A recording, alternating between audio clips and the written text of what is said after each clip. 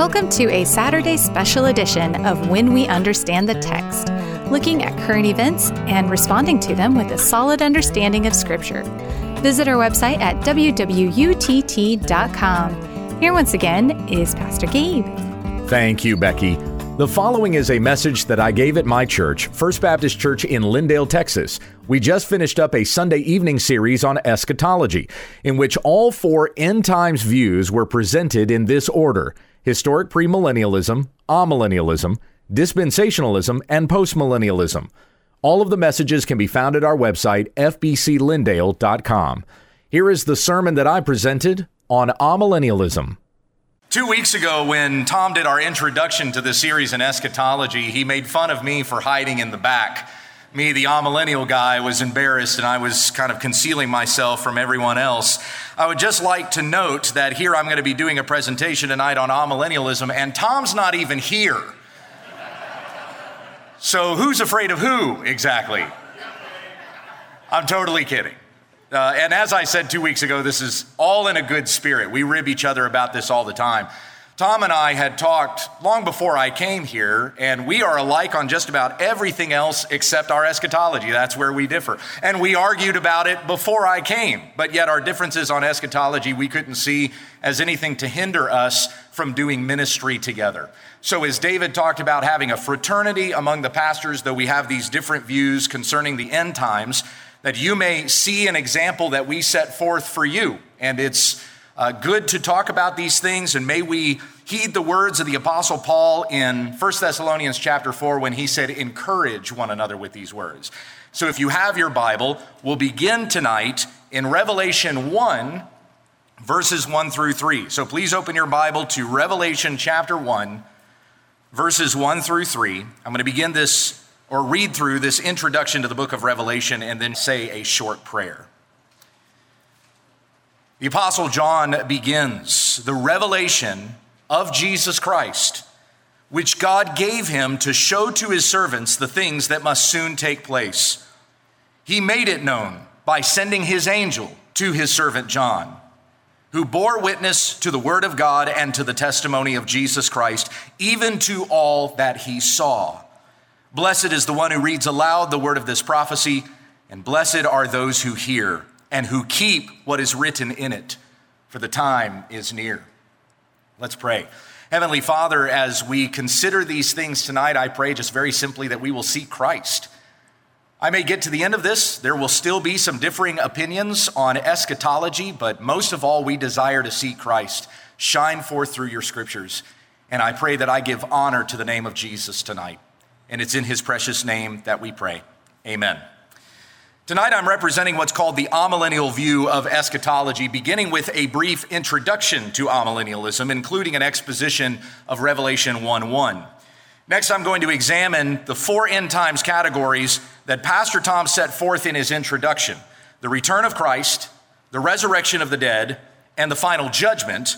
And then lastly, we'll examine the millennial reign of Christ. First of all, what is amillennialism? A stupid name, that's what it is. I have no affinity for the name amillennialism. The prefix "a" means no, so just like atheist means no God, the name amillennialism means no millennium, and that's not what an amillennial believes. We do believe in the millennial reign of Christ. It is the time between his ascension into heaven and the day that he returns. I believe everyone in here agrees with me when I say Christ is reigning right now. Amen? Good, you agree with me. Well, class dismissed. I'm kidding. I'm just kidding. I will explain the implications of understanding Christ's reign later on. According to R. Scott Clark, the term amillennial does not show up in any theological writings until about 1930, which means it's likely an insult by our post-mill and pre-mill brethren. I'm sure all of you with brothers are familiar with the endearing names they like to call you. Though the term is new, amillennial teaching on the end times goes all the way back to the first century. Last week, David mentioned 2nd century theologian Justin Martyr, a historic pre-mill. In his dialogue with Trypho the Jew, Justin said that many who belong to the pure and pious faith and are true Christians think otherwise about a literal 1,000-year kingdom on earth. He was referring to amillennialists. Augustine of Hippo was an amillennialist. In his 4th century work, City of God, he referred to premills as chiliasts, someone who believes in an earthly 1,000-year kingdom. John Calvin is believed to have been amill based on his commentary of the book of Daniel. More recent amillennial theologians include A.W. Pink, J.I. Packer, Kim Riddlebarger, Owen Strand, Jeffrey Johnson, and Voddie Baucham. You may recognize many of those names and know them as being thoroughly biblical, even expository preachers. Whether you're a dispy, pre-mill, amill, or post-mill, that's our short names for each other, we all claim our eschatology comes straight from the Bible. So if we all claim the same source, why the different viewpoints? Because this is prophecy. And we limited human beings have difficulty perceiving what has not yet come to pass. Ecclesiastes 3:11 says, "He has put eternity into man's heart, yet so that he cannot find out what God has done from beginning to the end." But we are given a picture of what is to come through signs. My understanding of the end times begins right here in Revelation chapter 1. My understanding of Revelation 20, where we read about the millennial reign, is shaped by what comes in the previous 19 chapters, and in fact, the other 1,167 chapters of the Bible before that. According to Dr. Voddie Baucham, there are 404 verses in the book of Revelation with over 500 references to the Old Testament. There's a reason why Revelation is at the end of the book, not just because it is the end of everything, but because it is the summation of God's redemption story. Look again at Revelation 1:1. The book begins with that word, revelation. And if you don't agree with me on anything else tonight, I hope we can at least come to an agreement that this is pronounced revelation, not revelations. This is the revelation, or the word apocalypse in the Greek. This is the revelation of what? Of who? Jesus Christ, which God gave him, the Father gave the Son, to show his servants, Christ's servants, the things that must soon take place. This is so very important and often overlooked. The purpose of the book of Revelation is to reveal to us the glory of Christ. Jesus is the key to understanding this book. In John MacArthur's commentary on Luke 1 through 17, there is an excursus at the end entitled, "Why Every Self-Respecting Calvinist Must Be a Premillennialist." On the second page of that appendix, MacArthur writes, quote, "It does matter that Calvinists care about eschatology and get it right. And we will if we get Israel right. If we get our hermeneutics right, we'll get the Old Testament prophecies right. Get the promises right, we'll get Israel right. Get Israel right, we will get our eschatology right," unquote. Now, I love John MacArthur. He is a gift to the church and one of the greatest Bible expositors for over a generation. But on this particular point, I must very respectfully disagree. I do not believe that if we get Israel right, we get our eschatology right. If we get Christ right, we get our eschatology right. Now, someone might say, now hang on, Gabe, are you saying that Mark and David and Tom and even John MacArthur, who share a different eschatology than you have, are you saying that they get Christ wrong? No, that's not what I'm saying. I mean that to be right on eschatology, we look at Christ and not Israel. My brothers know this. The book of Revelation is the revelation of Jesus Christ. Those are the first 5 words. This is Christ revealed. And the images, the signs that we are shown are magnificent and stunning, but also perplexing. Because how do we mere mortal, imperfect people living in a linear and finite earthly existence behold the glory and the perfection of the exalted Christ seated on a heavenly throne? This is not a puzzle book where Israel is the key. This is a picture book that reveals to us the glory of Christ.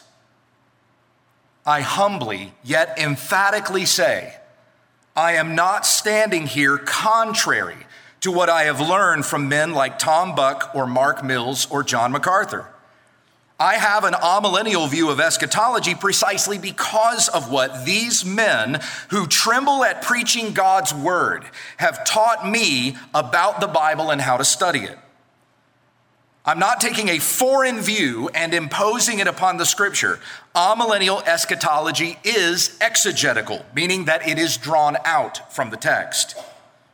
Look at Revelation 1:1 once again.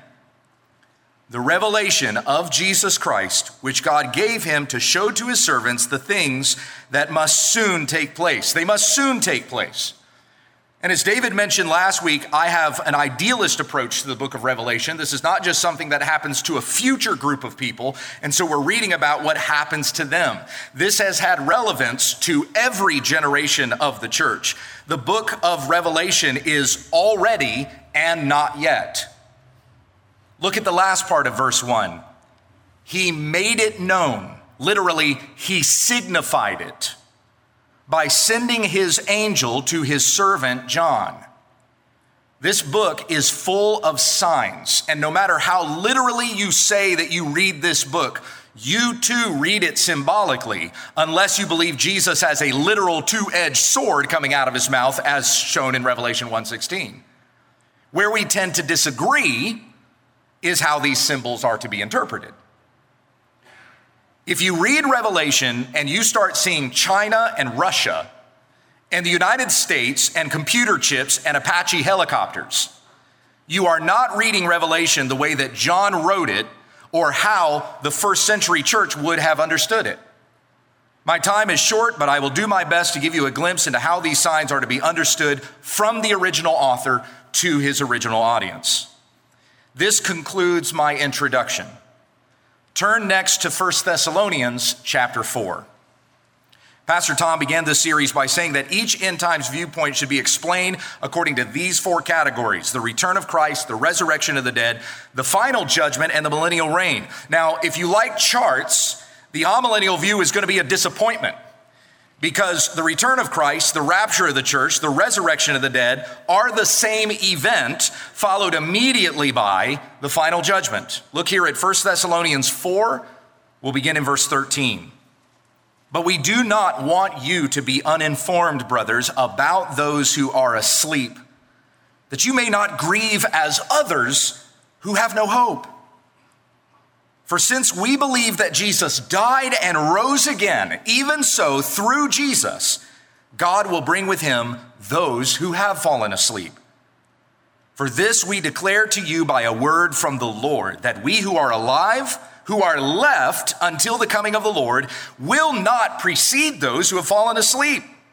For the Lord himself will descend from heaven with a cry of command, with the voice of an archangel, and with the sound of the trumpet of God, and the dead in Christ will rise first. Then we who are alive, who are left, will be caught up together with them in the clouds to meet the Lord in the air. And so we will always be with the Lord. Therefore, encourage one another with these words.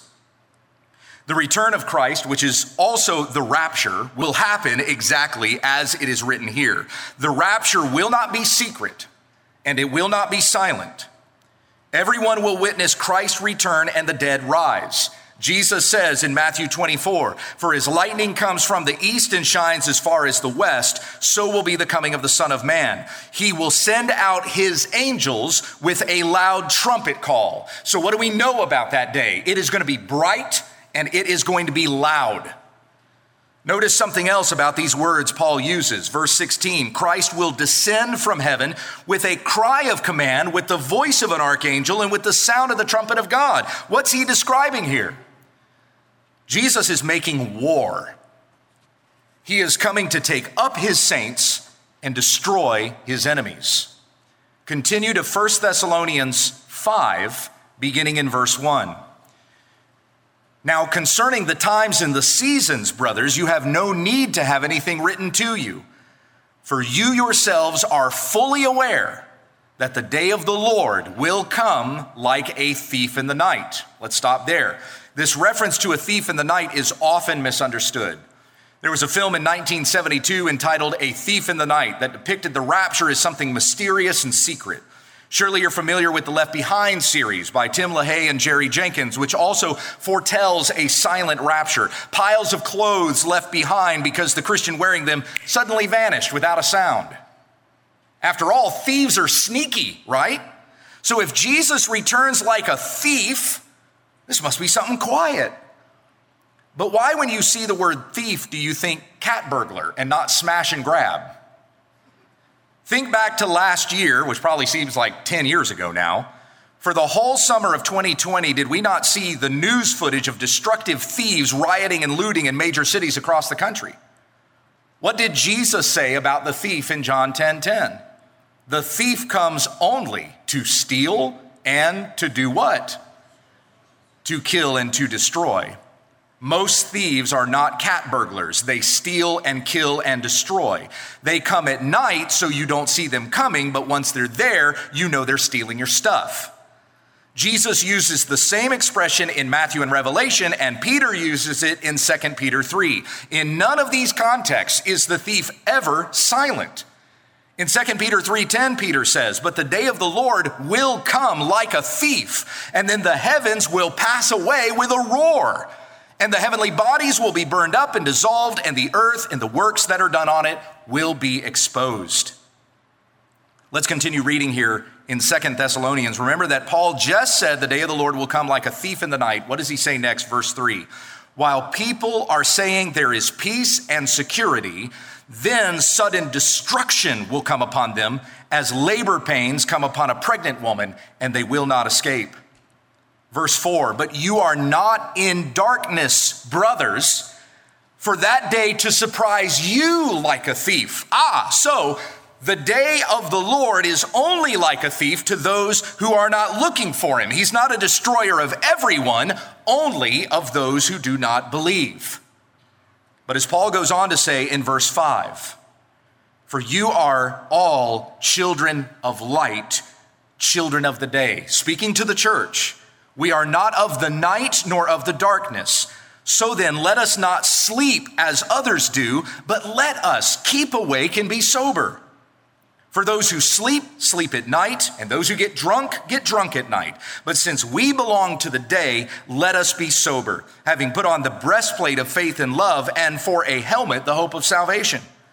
For God has not destined us for wrath, but to obtain salvation through our Lord Jesus Christ, who died for us so that whether we are awake or asleep, we might live with him. Therefore, encourage one another and build one another up just as you are doing. He ends that next section on the end times the exact same way. Encourage one another with these words. Notice that verse 9 says God has not destined us for wrath. Zephaniah 1:15 says that the day of the Lord is a day of wrath, a day of trumpet blast and battle cry. But we don't receive wrath. We are appointed unto salvation. Those who will not be saved will be destroyed on the day of Christ's return. Turn one more chapter over to 2 Thessalonians chapter 1. I'm going to begin reading in verse 5. 2 Thessalonians 1, beginning in verse 5. This is evidence of the righteous judgment of God, that you may be considered worthy of the kingdom of God, for which you also are suffering. Since indeed God considers it just to repay with affliction those who afflict you. Verse 7, and to grant relief to you who are afflicted as well as to us, when the Lord Jesus is revealed from heaven with his mighty angels in flaming fire, inflicting vengeance on those who do not know God and on those who do not obey the gospel of our Lord Jesus. They will suffer the punishment of eternal destruction away from the presence of the Lord and from the glory of his might, when he comes on that day to be glorified in his saints and to be marveled at among all who have believed, because our testimony to you was believed. My friends, I'm just reading the text in 3 successive chapters here. 1 Thessalonians 4 and 5 and 2 Thessalonians 1. And the plain reading of the text, I believe, is this: that the day of Christ's return, the rapture of his saints, the resurrection of the dead, and the fires of the judgment of God poured out on those who did not believe will all happen on the same day. Now, before getting to the millennium, Let me respond to a few arguments. Someone might say to me, what about the 7-year period of tribulation? The amillennial view does not believe in a 7-year period of tribulation. We are in tribulation now.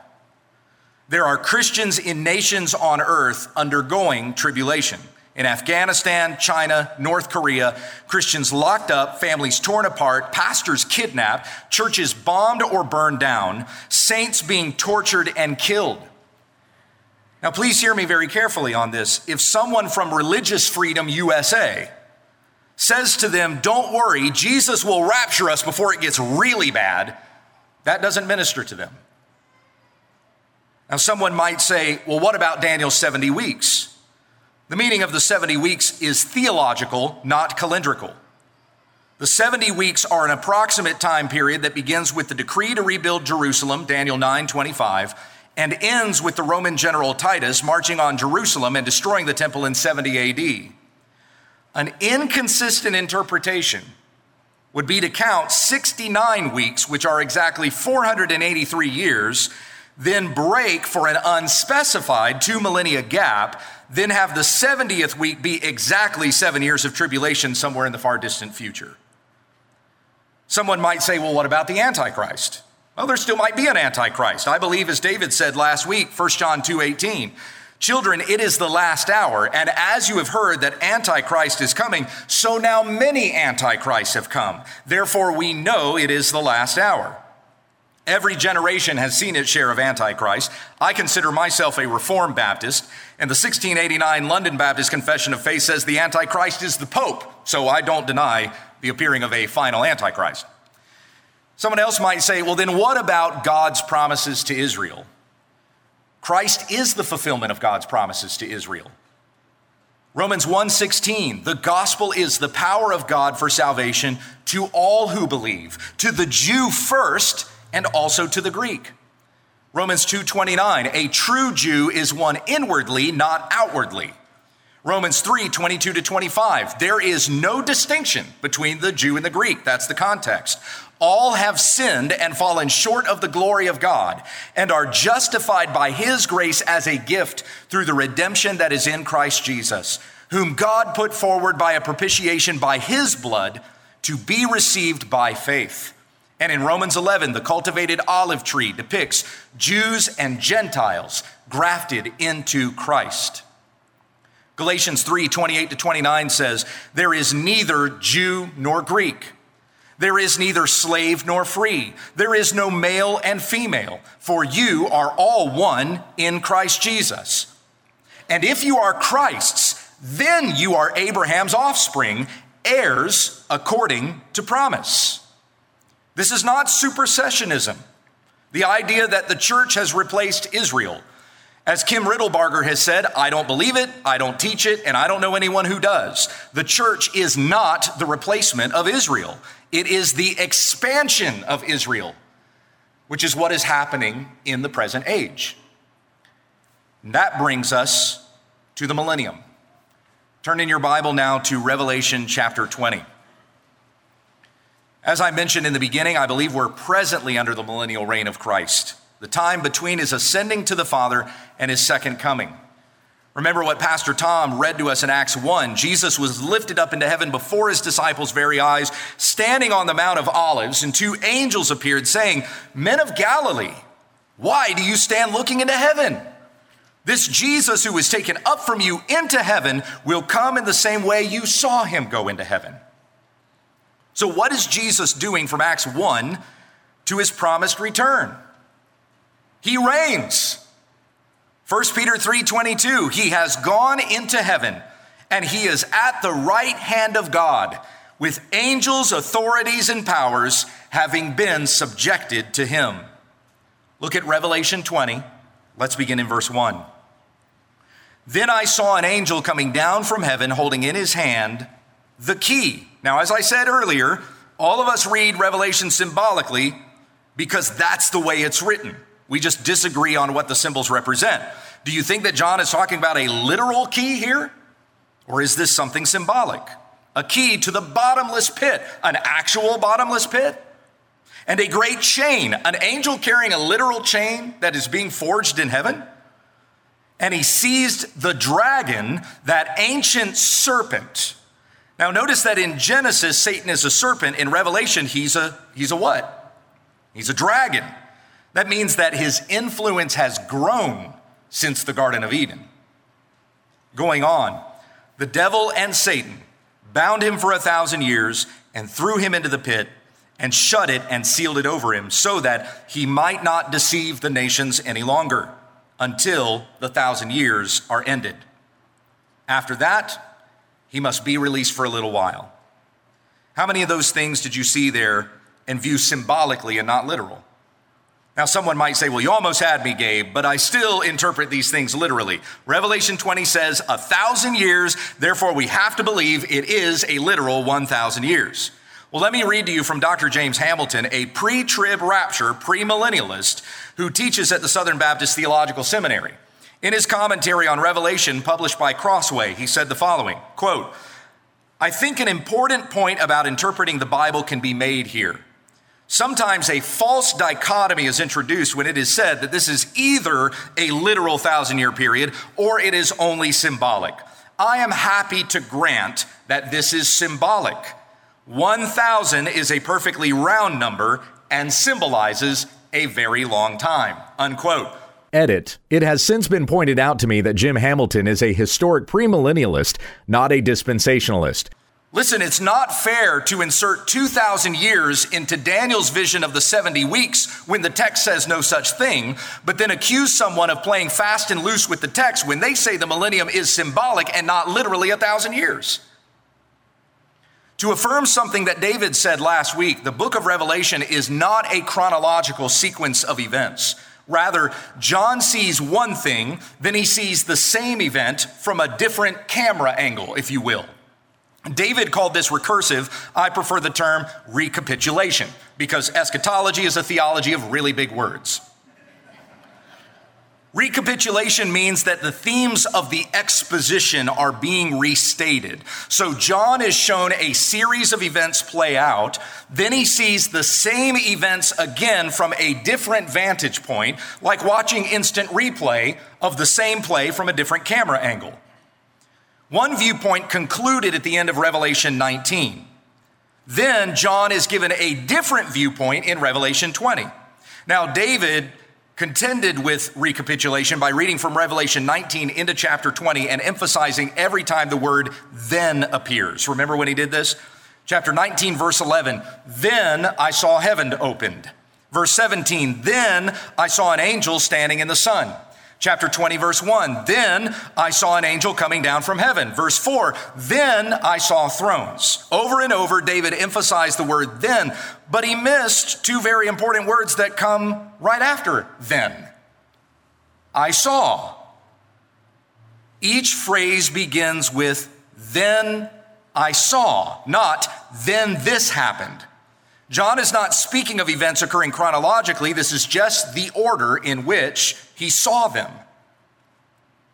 If you try to read Revelation chronologically, you run into some problems, and David was humble enough to acknowledge that.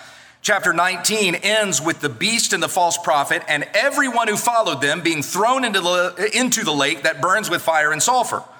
All the rest were slain by the sword. That's in verse 21. The kings of the earth and their armies are dead. But then in chapter 20, Satan gathers the nations for battle. How can that be? They were all dead at the end of chapter 19.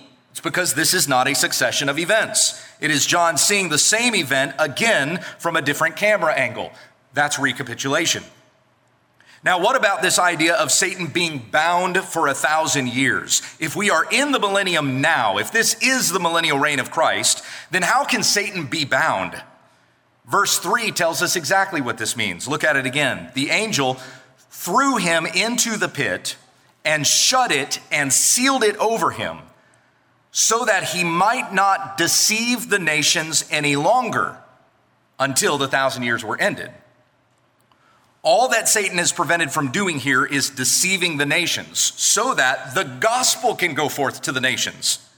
That's exactly what has been happening in this present age. Think about this. Before Jesus gave the Great Commission to his disciples, go into all nations and make disciples. Matthew 28:19. Only one people on earth had been given the word of God, the Jews.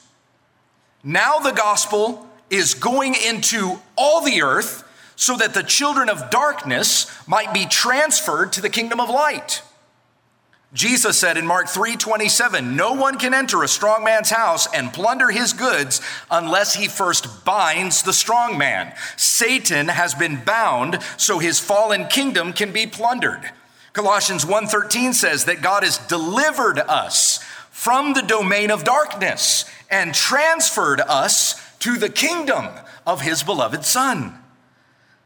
Now someone might say, but Gabe, if Satan is bound, why is there so much evil in the world? Listen to how Voddie Baucham responds to this. Quote, most of the evil that you do, the devil doesn't have anything to do with it. It's the world and the flesh. Amen, somebody. Satan is a limited being. He is not omnipresent. God is omnipresent. Satan can only be at one place at one time. And here's a little news flash. You're probably not important for him to bother with you personally. I don't mean to burst your little bubble. That's Voddie saying that, right? Unquote. Colossians 2:15 says that God, through the cross of Christ, disarmed the rulers and authorities and put them to open shame, triumphing over them in him. Satan has already been defeated. Amen? God has disarmed Satan's armies and triumphed over them. Does that mean there are no more demons and there's no more Satan? Not yet. See, you understand the already and the not yet in Colossians 2:15. Can you not also see that in Revelation 20 verse 3? Now, I would argue that Colossians 2:15 is even more thorough than Revelation 20 verse 3. In Colossians 2:15, Satan is disarmed and defeated. In Revelation 20 verse 3, he's bound. Yet most Christians accept Colossians 2:15 as a present reality, but not Revelation 20 verse 3. Satan is bound, so you and I could be saved. Let's read the next section of Revelation 20. Look at verse 4. Then I saw thrones, and seated on them were those to whom authority to judge was committed. Also, I saw the souls of those who had been beheaded for the testimony of Jesus and for the word of God, and those who had not worshiped the beast or its image and had not received its mark on their foreheads or on their hands. They came to life and reigned for 1,000 years. Notice that John sees souls, not saints in resurrected bodies, because according to my view, that hasn't happened yet. Verse 5 says, the rest of the dead did not come to life until the 1,000 years were ended. Who are the rest of the dead? The ones who didn't worship Christ, but followed Satan. The rest of verse 5 says, this is the first resurrection. We're talking here about a spiritual resurrection, not the resurrected bodies that we read about in 1 Thessalonians 4:16. Brothers and sisters, I've been with you a short time, but I know that you understand this concept. You need not have anyone explain it to you. Ephesians 2:1 says, and you were what? Dead in the trespasses and sins in which you once walked. Verse 4, but God, being rich in mercy because of the great love with which he loved us, even when we were dead in our sins and our trespasses, he made us what? Alive together with Christ. By grace you have been saved, and raised us up with him and seated us with him in the heavenly places in Christ Jesus. Other passages that talk about this include Romans 6:4 through 13 and 8:10 through 11, Colossians 2:12 to 15 and 3:1 to 4. The first resurrection is spiritual, and everyone who is in Christ has received it. The second resurrection is bodily, and that doesn't happen until Christ returns. Let me show you again from the same author as the book of Revelation. This reference is in your packet, but I'll read to you here from John 5:25-29. Jesus said, "Truly, truly, I say to you, an hour is coming and is now here when the dead will hear the voice of the Son of God, and those who hear will live." That's the first resurrection. Verse 26, "For as the Father has life in himself, so he has granted the Son also to have life in himself. And he has given him authority to execute judgment because he is the Son of Man. Do not marvel at this, for an hour is coming when all who are in the tombs will hear his voice and come out." There's the second resurrection. "Those who have done good to the resurrection of life, and those who have done evil to the resurrection of judgment." Two different resurrections, one spiritual, one bodily, same author as the book of Revelation. Now let's come back to Revelation 20. John goes on in verse 6. "Blessed and holy is the one who shares in the first resurrection. Over such, the second death has no power. But they will be priests of God and of Christ, and they will reign with him for 1,000 years. John sees, reigning with Christ, the saints who have died and are seated with him in glory. That's who he sees. Next to verse 7, and here let me contend with my postmillennial brothers. Postmillennialism believes that this age gets progressively better until the return of Christ. I agree with that to a point. There are many nations who have indeed prospered thanks to Christianity. The United States of America is one of them. But verse 3 said that Satan will be released, and we see this also here in verse 7. "And when the 1,000 years are ended, Satan will be released from his prison and will come out to deceive the nations once again, and things will get really, really bad." Verse 8, "Satan will come out to deceive the nations that are at the four corners of the earth, Gog and Magog, to gather them for battle. Their number is like the sand of the sea." These are the same armies that were defeated at the end of chapter 19. How is Satan rousing up nations that have already been defeated unless John is looking at the same event, again from a different vantage point? Verse 9, "And they marched up over the broad plain of the earth and surrounded the camp of the saints and the beloved city. But fire came down from heaven and consumed them." Remember from 2 Thessalonians 1:8 that Christ returns with fire. Verse 10, "And the devil who had deceived them was thrown into the lake of fire and sulfur where the beast and the false prophet were." That's a false trinity, by the way, the devil, the beast, and the false prophet. "And they will be tormented day and night forever and ever." Next is the judgment.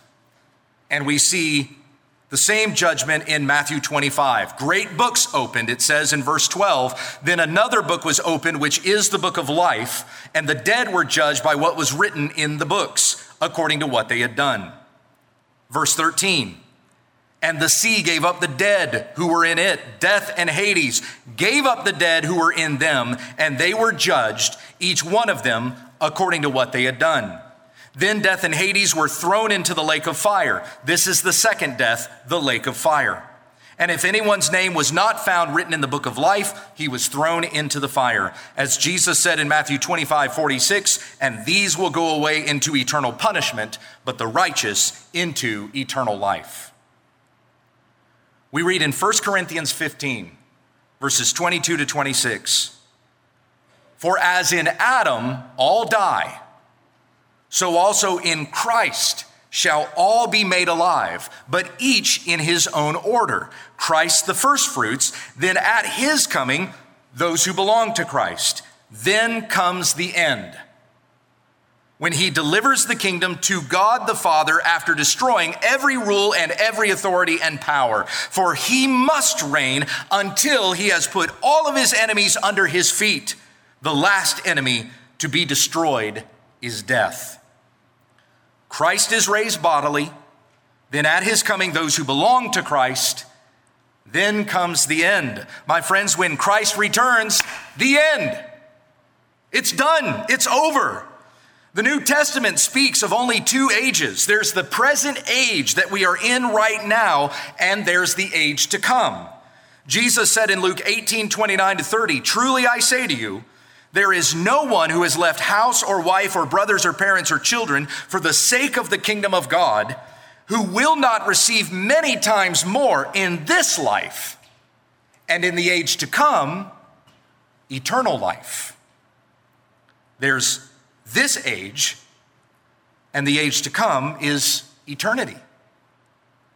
If you're still in Revelation 20, turn over to chapter 21, verses 1 through 4. Revelation 21, verses 1 through 4. "Then I saw a new heaven and a new earth, for the first heaven and the first earth had passed away, and the sea was no more. And I saw the holy city, New Jerusalem, coming down out of heaven from God, prepared as a bride adorned for her husband." That's the church that's being described there, the bride of Christ. "And I heard a loud voice from the throne saying, 'Behold, the dwelling place of God is with man. He will dwell with them, and they will be his people, and God himself will be with them as their God. He will wipe away every tear from their eyes, and death shall be no more. Neither shall there be mourning, nor crying, nor pain anymore, for the former things have passed away.'" Now, a common argument against amillennialism is this, that if you use symbolism to interpret Revelation, what's to keep you from using symbolism to interpret the rest of the Bible? Why can't you interpret Genesis 1 and 2 symbolically? And God didn't really create everything in 6 literal days, but those days represent longer periods of time. Listen, the first being who questioned the literalness of Genesis 1 and 2 was a serpent in Genesis 3. So let's all agree we should not be on his side about anything. But secondly, we do not read Genesis and Revelation the same way because they're books in different genres. Genesis is historical, Revelation is apocalyptic. A friend of mine who works for Grace to You, which is John MacArthur's ministry, balked at this genre called apocalyptic. He called it bogus. There's no such thing as apocalyptic, he said. That's a recent modernist term applied to biblical books by critics who wish to strip them of their prophetic message. And I love this brother, so I said to him, who said this in his commentary on the book of Zechariah? I really believe that God has used this in my own life to increase my understanding not only of this book, but much of the Old Testament apocalyptic literature. He said, I suppose you're going to tell me that was John MacArthur. I said, that's correct. Furthermore, another teacher at MacArthur's church said the following: historical grammatical hermeneutics apply in apocalyptic literature just as it applies in poetry and narrative. So this term apocalyptic literature is not a free-for-all to interpret prophecy however we want. It is still bound to the same rules of interpretation that we apply to the rest of the Bible. And I believe that I have done that with you here tonight. So in review, we have considered what amillennialism is, and we've looked at what the scripture says about the return of Christ, the resurrection of the dead, and the final judgment. And finally, we've looked at this view of the millennium. In closing, let me come back to that word again, amillennial, which means no millennium. Amillennial is not a denial. It is not a denial of the millennial reign of Christ, nor is it a denial of the rapture, the Antichrist, the mark of the beast, Daniel's 70 weeks, God's promises to Israel, nor any of these other elements connected with the end of the age and the age to come. Nor does amillennialism redefine these things. Amillennial is an affirmation. I believe in the millennial reign of Christ. I believe he is reigning right now. Christ is on his throne, seated at the right hand of the Father, as scripture says, for he must reign until he has put all of his enemies under his feet, 1 Corinthians 15:25. Christ is the fulfillment of the Davidic covenant. In 2 Samuel 7:12, God said, I will raise up your offspring after you, who shall come from your body, and I will establish his kingdom. He shall build a house for my name, that is the church, which is the house of God. And I will establish the throne of his kingdom forever. That eternal throne is Christ's, born in the line of David, the rightful heir to David's throne, who David himself called Lord. Matthew 22:45. Respectfully submitted, I say this gently, I believe that premillennialism and postmillennialism commit the same error, anticipating a kingdom on earth. Consider these words about the Old Testament faithful that we read in Hebrews 11, verses 13 to 16. These all died in faith, not having received the things promised, but having seen them and greeted them from afar, and having acknowledged that they were strangers and exiles on the earth. For people who speak thus make it clear that they are seeking a homeland. If they had been thinking of that land from which they had gone out, they would have had the opportunity to return. But as it is, they desire a better country, that is, a heavenly one. Therefore, God is not ashamed to be called their God, for he has prepared for them a city. Once again, the desire is not for an earthly kingdom, but for a heavenly one. We must be careful not to return to types and shadows, even in our eschatology. Not only is Christ reigning in heaven, he reigns through his church, and we reign right now with him. Remember again, Ephesians 2:6, God has raised us up with him and seated us with him in the heavenly places in Christ Jesus. In 1 Peter 2:9, we are told, you are a chosen race, a royal priesthood, a holy nation. You are that right now. You don't become that later. You are his royal priesthood and his holy nation, reigning with Christ now. Consider the song to the Lamb in Revelation 5, verses 9 and 10. Worthy are you to take the scroll and to open its seals. For you were slain, and by your blood you ransomed people for God, from every tribe and language and people and nation, and you have made them a kingdom and priests to our God, and they shall reign on the earth. Saints, we're doing that now. You are not powerless peons being oppressed by the ruler of this age. No, in all of these things, we are more than conquerors through him who loved us, Romans 8:37. There have been many funerals in our church this year. And you've no doubt lost friends and loved ones. I have too. A friend of mine in Kansas I served with for 10 years passed away this year, and I was unable to get to her funeral. Pastor Tom lost a friend in Florida, and that's why he's not here tonight, because he attended a funeral there in Florida yesterday. I gave him a hard time here at the very beginning, but I love my brother and pray for him. These brothers and sisters in the Lord that we have lost, what are they doing right now? They're with Christ, reigning with him. And if you are a Christian, we will be there soon. There are many things that I talked about tonight and much more that could be said. And you may not agree with me on everything. As I shared with my brother Gary last week, when we get to heaven together, if you're right and I was wrong, you can rub it in forever. I give you permission to do that. But I don't think it'll matter. We will be so overwhelmed with the presence of Christ, and that's all that will matter to us in eternity. Revelation 22, verses 20 to 21. He who testifies to these things says, surely I am coming soon. Amen. Come, Lord Jesus. The grace of the Lord Jesus be with all. And all God's people said, amen. Let me pray for you and we'll be dismissed. Heavenly Father, I thank you so much for this good word and these good promises that we've read here in the scriptures.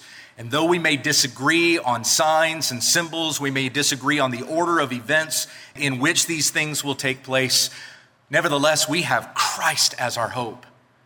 And we cling to Christ and his word, and all these promises that are given to us here in the pages of Scripture will be ours for all who are in Christ. They are ours now as we are seated with Christ in the heavenly places.